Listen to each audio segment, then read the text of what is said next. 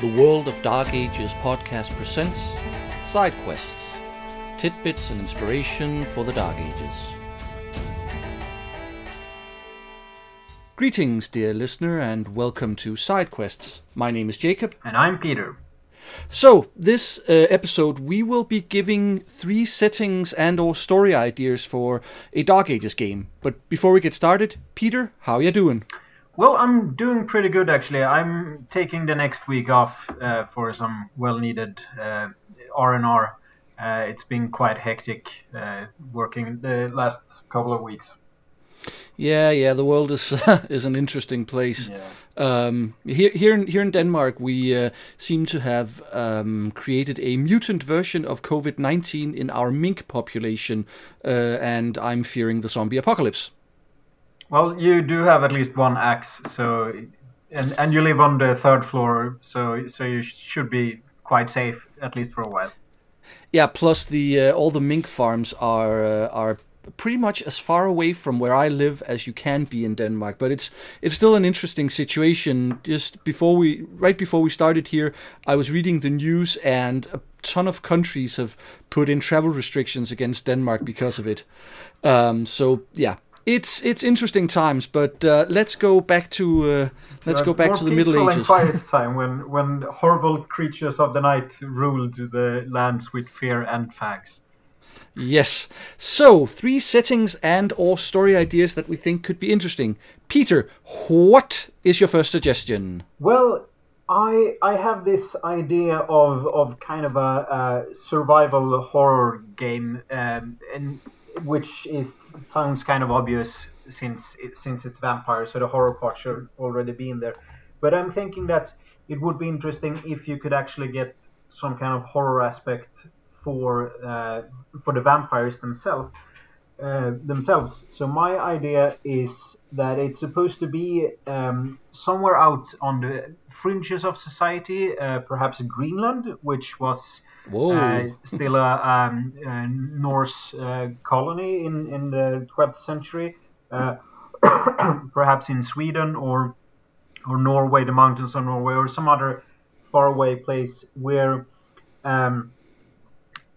you need to get the players there for some reason or other, and just make something up that they're out there to search for an artifact or a lost page of the Book of Nod or something, or that they're going to establish a new princedom or something.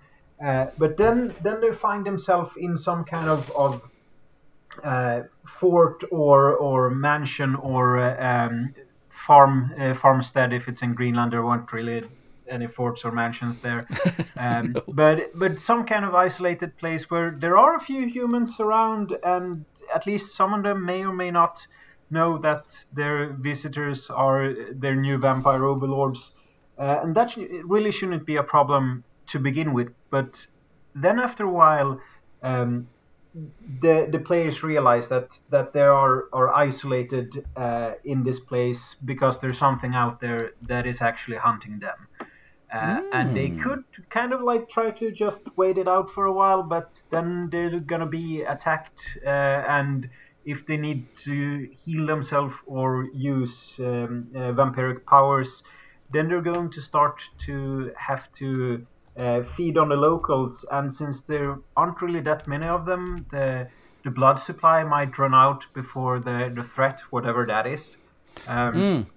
So you have this kind of like, okay, do we try to go out and fight this even though we don't know what it is? Do we try to wait it out because we can just go into torpor in the basement or something? But what happens if it gets in? I'm guess it's kind of like an aliens or scenario basically. Or The Thing. Yeah, exactly. You can and this is actually one of the few places where I would use a werewolf perhaps as in the game, but just one lone, very old, powerful werewolf that has gotten the scent of vampires in its domain and just wants to get rid of them. or you can go the other way, that's or a different way rather, that the players are perhaps sent to find a missing vampire. And this is the thing that is actually stalking them, because it has gone deranged, perhaps just from losing its humanity too much, or and giving in completely to the beast. Or if you want to connect it to a bigger campaign, you can have the artifact that I previously mentioned is the thing that has caused the vampire to go insane. Yeah. And Dark Ages is actually really good for this kind of thing, because as someone who's played a number of one-shot horror games in systems like Call of Cthulhu and All Flesh Must Be Eaten, one of the problems with playing in modern day is the access to modern technology, things like cell phones so you can quickly contact the outside world, and modern transportation. It's always a struggle to find a way to limit that, which is why I think the further back you go in time, the easier it is to create horror scenarios. Yeah, just a thing as flashlights because even if the vampires can see in the dark, the humans can't, and if they are killed, then all of the sudden the resources of the vampires gets perhaps literally eaten away. Yeah, exactly. And I'm thinking like, yeah, Greenland would be perfect for this, because you're so far away from everything, and you have a tiny human population there. And sure, if you eat all of them, you might get a lot of blood, but then you've eaten all the humans, and that's a problem in and of itself. Yeah. And of course, at this point, they were sending priests and missionaries up there, so you could easily have like a place that's on holy ground with perhaps a priest with a little bit of true faith, meaning that not only is there an additional enemy, but there's also a place for the humans to hide if they realize that somebody's out for their blood. Yeah, exactly. And even if you play the scenario that the humans actually know that it is vampires that are coming to visit them, and they are okay with it because they think that, yeah, we're just going to help them and to, I don't know, conquer our neighbors or something. If the humans realize that, okay, we're not just going to be servants, we're actually going to be food to the vampires, then they might change their opinions on their new overlords. Okay, yeah. So definitely, I like this idea. So my first suggestion is a city, the city of Rouen, which I'm probably mispronouncing that, Rouen. It's a French city, and in the 13th century, it is the capital of the Duchy of Normandy. Before the Middle Ages, it was founded by the Gauls, conquered by the Romans, sacked by the Vikings, and then it was given to Rollo. Did it then fall over and tip into a swamp? Possibly it fell over into the Seine, because it's located on the river. So it's insane in the membrane? Oh God! Well, at some point it might have been in the Seine. Anyway, it eventually was given to Rollo, the first ruler of the Normans by the King of France, who basically gave the Vikings land in order to stop them attacking Paris again and again and again. In the 13th century, Rouen is the largest city in France outside of Paris and the Flanders region, and the Flanders region is only nominally part of France at this point. And the city has, as far as I've been able to find out, somewhere between 30 and 40,000 inhabitants. And I've looked, and there doesn't seem to be anything canon written about Rouen in the Dark Ages. So people who worry about what's written in canon, they can pretty much design the city's court and Cainites as they choose. And even if they don't worry about it, you know, they won't have players saying, but I've read this and that. So that's always a plus for me. The city was in rapid growth in the 13th century, both in terms of inhabitants, but also economically, taking part in the growing wool and cloth trade in the area and making a lot of money off the trade along the Seine River. Rouen has a lot of interesting stuff for a Dark Ages chronicle. It's home to the Exchequer of Normandy, also called the Exchequer of Rouen, which is both the fiscal and administrative court of the Duchy of Normandy. So this is where the finances and the laws and administration of the entire duchy is handled. There's Rouen Castle, which was built from 1204 to 1210, which is a ducal and royal residency, as well as being a large and powerful fortress. And finally, in the 13th century, about 6,000 Jews lived in Rouen, which is around 20% of the city's population. And that's pretty incredible for a European city outside of the Iberian Peninsula to have that many Jews living in one city. That's interesting. I'm thinking of the what do you call it, the ethnical makeup of the city, since as you mentioned, it's basically a Viking area. Yeah, exactly. So you can have both, like the well, I'm guessing they're actually Normans by now and not Norse, and you can have the Jewish population and so you can mix and match quite a bit, especially if there are vampires that have stuck around for a few hundred years. Yeah, exactly. You can have vampires all the way to the first Gauls. You can Roman vampires, Viking vampires, and so on and so forth. And also, there's a lot of evidence that the Jews lived side by side with the Christians without much tension. And there was even once again, probably mispronouncing, a yeshiva, which is a Jewish school dedicated to studying Jewish religion and law in the city, it was allowed there. So you have a lot of tolerance for Jews compared to what is happening elsewhere. And then there's the thing that I consider the most interesting and probably the biggest story hook for Rouen. Even if you don't want to use the city as the center of your chronicle, this is something that you can use if you're running a chronicle elsewhere for people to visit and experience. And that is the leprosarium. Ooh. In the 12th century, Henry II built a church just outside Rouen dedicated to Thomas Becket, the archbishop that Henry had unwittingly gotten murdered. This eventually became part of an endowment for a leper colony and gained the name Mont aux Malades, once again butchering the pronunciation. A lot of powerful locals supported the colony, which became one of the biggest in Europe and actually ended up being a leper monastery, which controlled a great deal of land, not just at Mont aux Malades, but also around and inside Rouen. In addition, the lepers had the right to hold an annual fair to ensure an income, and this fair was held in the first week of September, a fair which had the protection of some of the highest nobles in the land and which, according to the sources that I found, was a grand affair of both trading and revelry. Now, if your head isn't already filled with ideas regarding clans Nosferatu and Cappadocian, then I can't help you, because I think, this is just an amazing thing to have in a game and to use as a story hook. Yeah, I'm getting all sorts of ideas, especially now that you mentioned not only the leprosy, but the Jewish and the Christians living side by side.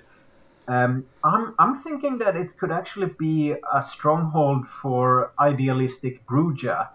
Yeah, exactly. So you can have them all from the Gauls and the Romans, perhaps a few Brujas from Carthage. Carthage has made their way here to hang out because it's still far away from Rome. And then you could have, if you want to tie in with the whole warrior aspect of the Bruja, then perhaps Viking Bruja has come from other places. I'm thinking that it's quite literally a multi-generational Bruja stronghold, because they have heard about this place where other Brujas hang out and they can philosophize and the Viking ones can do like with the scalding and the songs and the kennings and stuff like that they did, and they just talk about it. And then, like you mentioned, you could also have quite a few Cappadocians and Nosferatu. Yeah, and the Bruja can say, see, here Christians and Jews live side by side. You have healthy people and lepers living side by side, and the lepers are accepted to the point where they can hold a tournament and things like that. And yeah, as you mentioned, get all philosophical about the ideas. So, Peter, what is your second suggestion? Well, my second suggestion could be either just a one shot, or it could be it could also be the start of a one shot, or it could be pretty much as long as you want it. But it's basically one of these you wake up in a cell and you don't know where you are scenarios. But it's with a twist, and I'm thinking that it starts out. It's a bit of a contrived circumstance, but with what campaign isn't?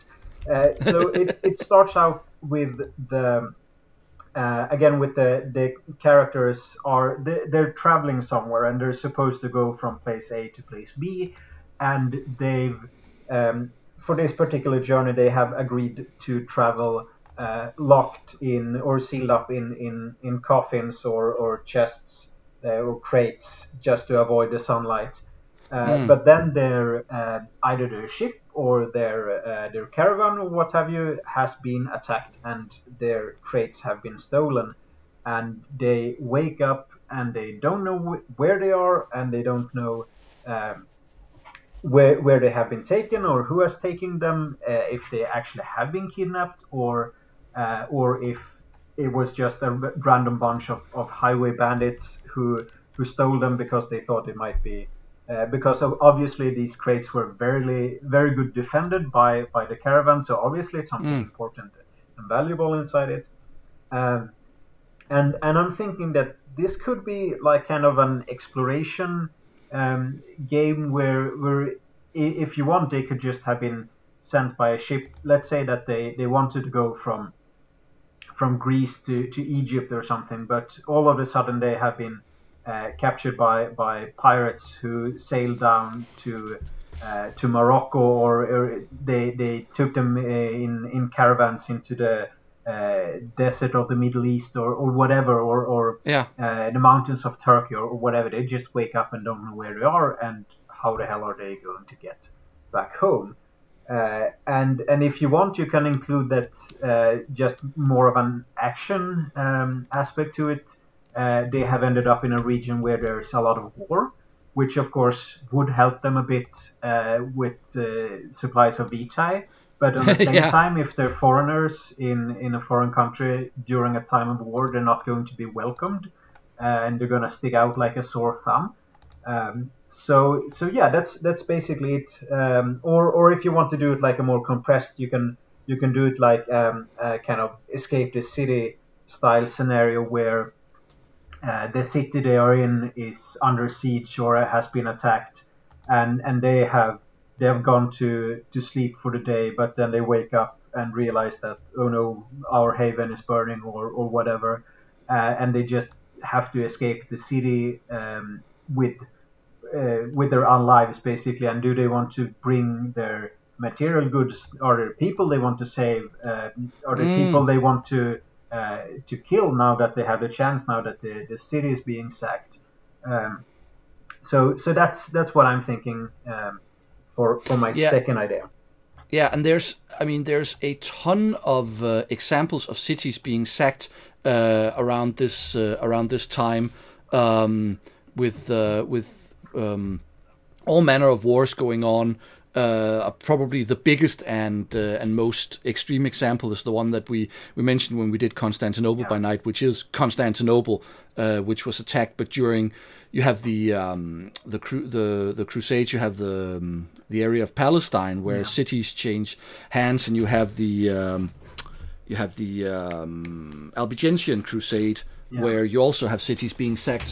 So yeah, that sounds like a really interesting, both as a one shot, but also something that we could run a bit longer. Once again, in a situation where the players are a bit nervous for what happens to their characters. Yeah, and also if you just want to have it more like an exploratory, discover a new world kind of deal, the late 12th century is not that far away from the journeys of Marco Polo. So you could have them. You could, like, if your story takes place like 50 or 70 years later, you could have them ending up somewhere on the Silk Road, perhaps, or in that part of the world, if you like it, and then you have pretty much free reins to do whatever you want in that setting. Yeah, and they're if they follow him, they're going to be traveling through some very, very interesting areas where if you have a bunch of European and or Middle Eastern vampires, they're going to see some things that are so different from what they're used to. Yeah. Okay, so my second suggestion is very, very close to my first in terms of geography, and that is the region known as Flanders. At this point in time, the county of Flanders. Although technically a part of France back then, it's mainly part of Belgium now, and the country was pretty darn independent back then. And in fact, in 1302, the commoners of Flanders will defeat the noble-led army of France in the Battle of the Golden Spurs. There seems to be a tradition of French knights losing to non-knights in war. Yeah.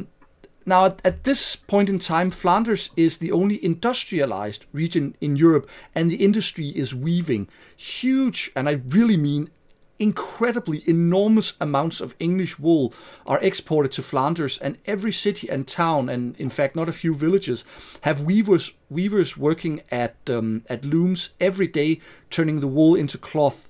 It's mainly bolts of cloth called broadcloth, which is then resold to be made into clothing. Though some clothes are made locally, mainly trousers. There's actually a type of trousers that is in Europe at this point known as I think it's Flanders trousers or something like that, which are basically they're from that region. You can tell by the way they're made. Yeah. And the wool of Flanders, or the cloth that they weave, is sold not just locally at the fairs of Flanders as and the Champagne fairs, but also as far away as Kiev and Novgorod, and even in non-Christian lands. This is making Flanders a very, very rich area. And not just that, people are flocking to the cities. 2 or 3 of the biggest cities boasts about 40,000 inhabitants, and there are several cities that have between 10 and 30,000 people, which means you can have a lot of vampires there. And while the area is still sort of technically feudal, you have the meteoric rise of the craft guilds and the merchants. They're still farming, but a lot of people are moving to the towns and cities. And then there's smuggling and piracy in the English Channel, which is also interesting. You can have a lot of stuff going on in Flanders. You can have local Cainites fighting for independence against the powerful and established Cainites of Paris and the rest of France. You can have the older and more established, let's say, Ventrue and La Sombra with influence in the church and among the nobles, versus younger Cainites, other, younger Ventrue, but also Brugia and the like, with influence over merchants and guilds. Neonets will have ample opportunity to carve out a power base because you have this rapidly expanding economy of the region. So I think that is a really interesting place to set a chronicle. Yeah, and I'm trying to remember the name. There's actually an island in the English Channel that was basically a pirate island, or it was a stronghold for. Is it what do we have? We have Jersey. No, it's not it's a French island. And I can't remember its name, but it's and there were a bunch of we would call them pirates from both France and England, who took the refuge there from time to time, and sometime they managed to hide out, but there is. Later on, when you have a bunch of the not really civil wars, but the power struggles in England, you had some of the involved basically running away and hiding there because that was safer than staying in England. Yeah, you from time to time you have a bunch of English nobles coming over there and settling for a while, and sometimes even creating their own dynasties in the area. Yeah, so that could be a really interesting place to have. Again, you have lots of opportunities to basically throw in what you think is interesting for the campaign. Because I think it's kind of obvious doing the whole the power and the wealth of the weaving and all that, but what really I think could be a different campaign is the piracy and the smuggling. Do a campaign where your characters have latched onto an area that's probably overlooked by other vampires, and you can become very, very powerful, wealthy, and influential crime lords simply by doing that sort of thing. And of course, you can also choose to have one of your characters come from. There's a fairly large and important city called Dam, or Dam, Damme. So obviously you will have to have a character by the name of Jean-Claude who's from that city. Yeah, of course. So but as you mentioned, that piracy has been, it's been like not only a way to make money, but kind of a like a last ditch effort for people who needs money, or kind of like if they end up on the losing side, so to speak, you kind of you end up as that. And for example, the king of not only Sweden but also Denmark and Norway, Erik of Pommern. The reason he was the king of all of them was because this was during the time of the Kalmar Union, where the three countries were one. He actually ended up as a pirate after he was dethroned, and then he went to the island of Gotland, which is also in the middle of, or it is in the middle of the Baltic Sea, with access to a bunch of trade routes. So it's kind of the same thing as with your city in Flanders, with the access to the English Channel. So yeah, if you could have like a bitter old, perhaps not a king, but a bitter old nobleman who ends up as a pirate lord trying to regain some of his wealth and power. Yeah. And finally, I just want to say, if people think that this area sounds cool, but they don't want to do a lot of research and planning themselves, I am planning on writing some stuff about Flanders for the Storyteller's Vault, though that is in the future, but just a little plug. So, Peter, what is the airspeed velocity of an unladen swallow? Is it a European swallow or an African swallow? I don't know. Anyway, what is your last suggestion? My last suggestion could actually fit pretty well in either in Flanders or in Rouen, because it's. I went more for store ideas than settings, because that's what I wanted to do. But it's. It can also it can both be a one shot, or if you want to draw it out a bit, you can play it over multiple sessions. But it's a setting, or it's the idea that it's some kind of high intrigue gathering of all kinds of vampires from far away. So you could have it perhaps at your leprosy fair, Lep Fair 1202 or something. And the idea is that it's supposed to start out as a very political game with basically not only the rich and famous, but the influential people hobnobbing with each other and trying to make deals and make and break alliances and stuff like that. And then after a while, weird things start to happen. So you could either do it as just a normal murder mystery that it's just someone going around killing people, and it could be someone or something making away with both vampires and mortals alike, if you want to have it a bit more expanded. But the kind of twist is that it's supposed to be a threat to the entire gathering. So it's not just something that's let's send a few guards or the sheriff to deal with it.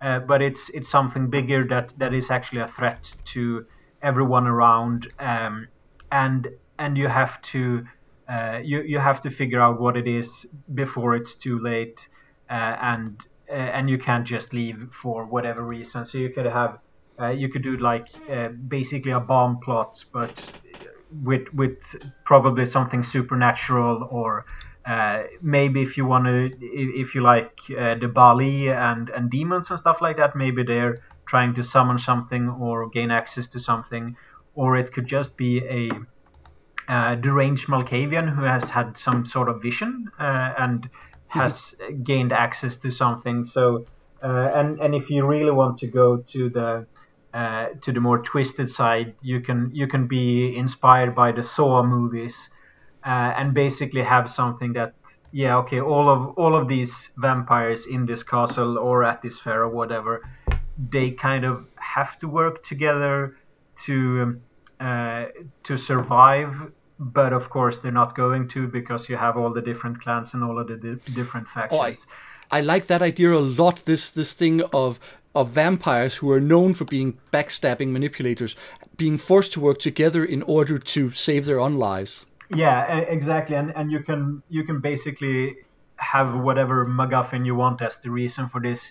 I'm thinking perhaps poison vitae in or just a curse if you have Tremere or other magic users that they have been cursed, and if they don't do this particular thing before the next sunrise or sunset or what have you, then they start.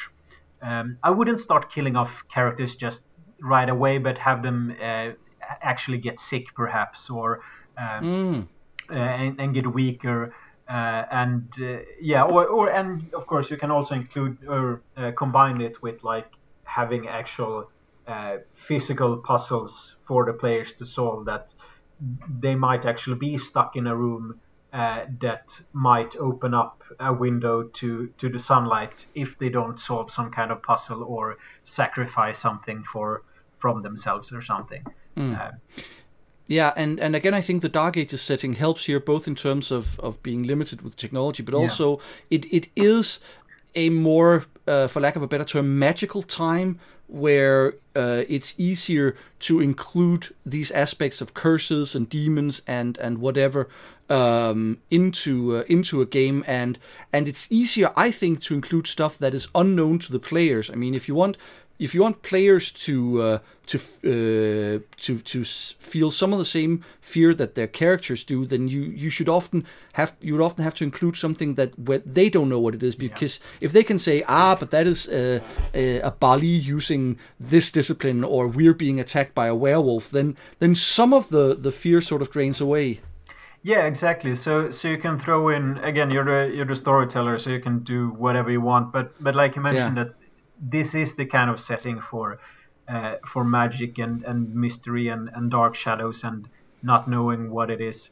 And again, if you want to include stuff from other settings or other White Wolf games, then a bunch of Fae and Changeling messing with the fair would probably be a perfect example. And so it might, and if you want to do it on the kind of a lighter side, or at least end on a lighter note, you could have it that all of these mortal traps or really horrible diseases or curses weren't really lethal. So it's just a way for the Fae to make the vampires spill their beans to each other and kind of like set them at each other's throat, and in the shadows you have the Fae just laughing their asses off. Yeah. Okay, that was pretty cool. Yeah, so what are you gonna end us with? Okay, my last suggestion actually starts with a question to you and to our listeners as well. So, listeners, try to see if you can answer this one. Do you know when the Hanseatic League started? I can give you a guess, but all right, give me your guess. It should be sometime in the 1100s, I'm thinking, or if I'm a bit too early, but I'd say it's something around the 12th century. Yeah, you're a little bit too early. For those of our listeners who are unaware, the Hanseatic League was a league of free imperial cities in the German area of the Holy Roman Empire, and later a few cities outside, like for example Visby on Gotland in Sweden. And they joined together to promote trade, or well, they said they joined together to promote trade, and they certainly did that, but they also worked together in other ways and really became quite the power factor in the late Middle Ages. Before fading with the rise of the transatlantic trade. You still have a few cities in Germany today that call themselves Hanseatic cities, the biggest one being Hamburg. Anyway, we're not sure when... Lübeck as well. Yes, Lübeck, and I can never remember what the third one is, if it's Bonn or something like that. But yeah, you have 3 cities that are still calling themselves that. We're not sure exactly when the league started using the name Hanseatic League, but we do know exactly when it all got started. In 1241, which is just 1 year before the start date of Dark Age's 20th anniversary edition, the port cities of Hamburg and Lübeck, which were growing commercial powers in Northern Europe, they signed treaties of mutual aid and defense and agreed to align their laws and coinage. So this is basically where it started, with these 2 cities signing an agreement, and then as time went by, more and more cities got in on this agreement.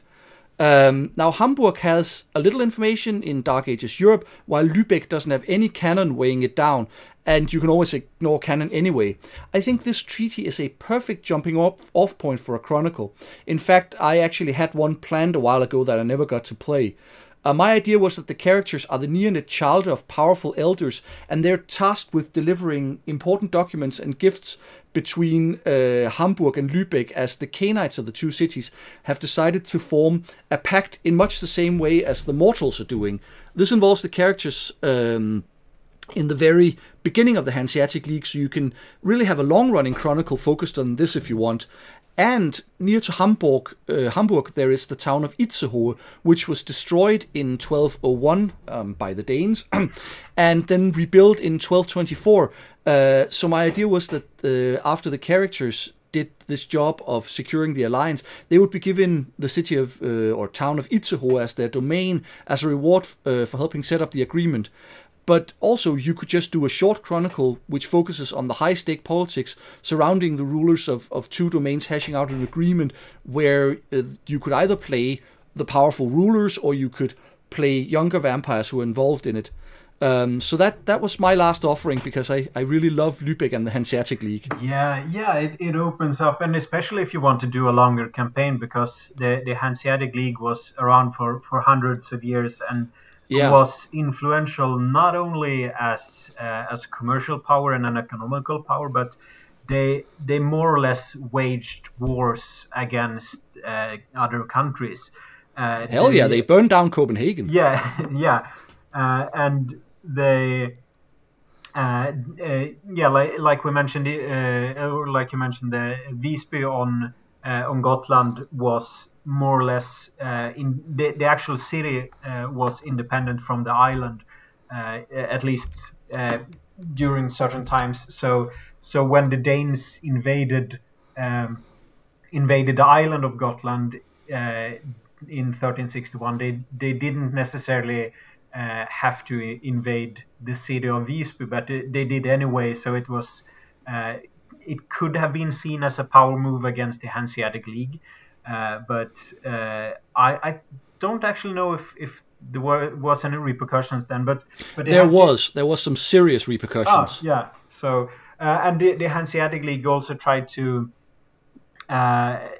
intervene a bit in the 100 Years' War. I don't really know if it had any effect or if it was too far away from Germany. They got a bit of an ass whooping from time to time. That was when their power was waning. Yeah. So, but during the especially the 13th and 14th century, you have this huge economical power that not only had power in their own cities, but also had influence on the courts of Europe. Because not only did you have the actual physical threat of So you want to invade this or do this? Well, we have a bunch of ships that we usually use for trading, but we can just as easily fill them up with armed soldiers. And if that isn't enough, then we'll just move our trade routes to somewhere else, and you can try selling your wool to Flanders if you want to try, but it's our ships blocking the harbors. So good luck. Yeah, and they very specifically did that. They enacted a trade blockade of Flanders at some point because they didn't feel they were getting good enough prices in Flanders. Yeah, exactly. So and you have also at this time you have the up here you have the Teutonic Order, which is also a powerhouse when it comes to so it was a powerhouse. So you have the opportunity for lots of different power struggles and different factions vying for power against each other. So yeah, that sounds. I would like to see how such a game would play out over multiple, perhaps not too many centuries, but at least a few decades to see where it starts and where it ends up. If I was going to run it, I would start in 1241 with the agreement, and then I would end it. And I cannot remember when it was, but they had something called the Hansetag or Hanseatic Day, which was once a year. Representative from all the Hanseatic cities met, and there was one that was called the Last Hanseatic Day, which was the last time they met. After which the Hanseatic League didn't exactly dissolve, but it just stopped really doing anything. And I think it was sometime in the late 1600s. I'm not quite sure, but I'm thinking a chronicle could start with 1241 and end with the last Hanseatic Day to show that, all right, you have seen the rise, you've seen the fall, you've seen the start, and you've seen the end. You've seen the peak, and I just Googled it, and it was July 1669. So you have, you can have a campaign that spreads from the 1200s, where you still have crusades, into the 1300s, where you have the 100 Years' War, the Black Death, everything with that. You go into the 15th century, where you have the decline of England's power, at least in France, but then you have the War of the Roses and stuff like that, and you have a bunch of Scandinavian wars between Sweden and Denmark, and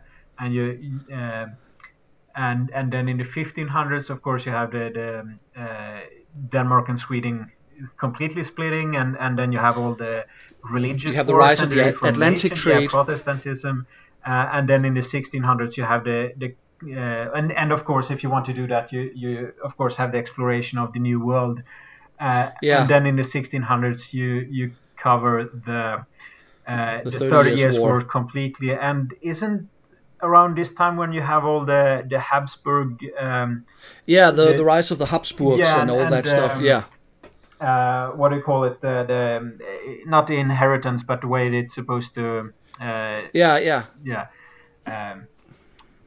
can't. English is difficult sometimes.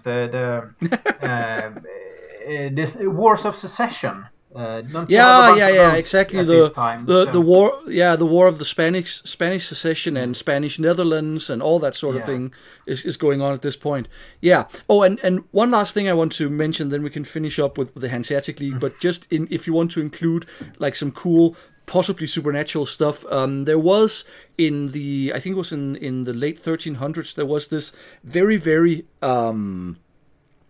successful pirate by the name of Klaus Störtebeker, who led the first Victual Brothers and then the Equal Sharers pirate groups that were really, really big in the Baltic Sea. But he was eventually captured by the Hanseatic League, him and his crew, and they were obviously sentenced to death.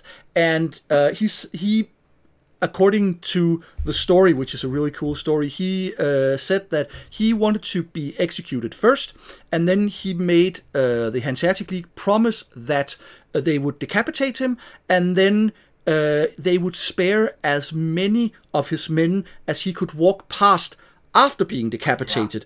And the story goes they cut his head off, and he picked it up, and I think it was 9 of his men he managed to walk past before he fell over. There are some different versions of it. Some of it say that he managed to walk past all but one of his crew members, and the others that they mention are specific numbers. But yeah, that's a really cool story. So basically, if you want to include something supernatural, that's the story for you, because that's just a great one. And again, pirates. Come on, who doesn't love a good pirate story? So you can exactly. Yeah. I mean, if you want pirates in the Middle Ages, it's either the Baltic or the English Channel. Yeah. That's where the pirates were. Well, you did have quite a few in the Mediterranean as well, but sometimes they were called crusaders. That is one way to look at it. So, Peter, any last comments? No, again, I think we had some interesting ideas, and hopefully it will inspire our listeners to spin a yarn from them and make something of their own. Yeah, exactly. Next week it is another look at a Dark Ages book, but for now it's goodbye from me, Jacob. And from me, Peter. Farewell and see you next time. Bye.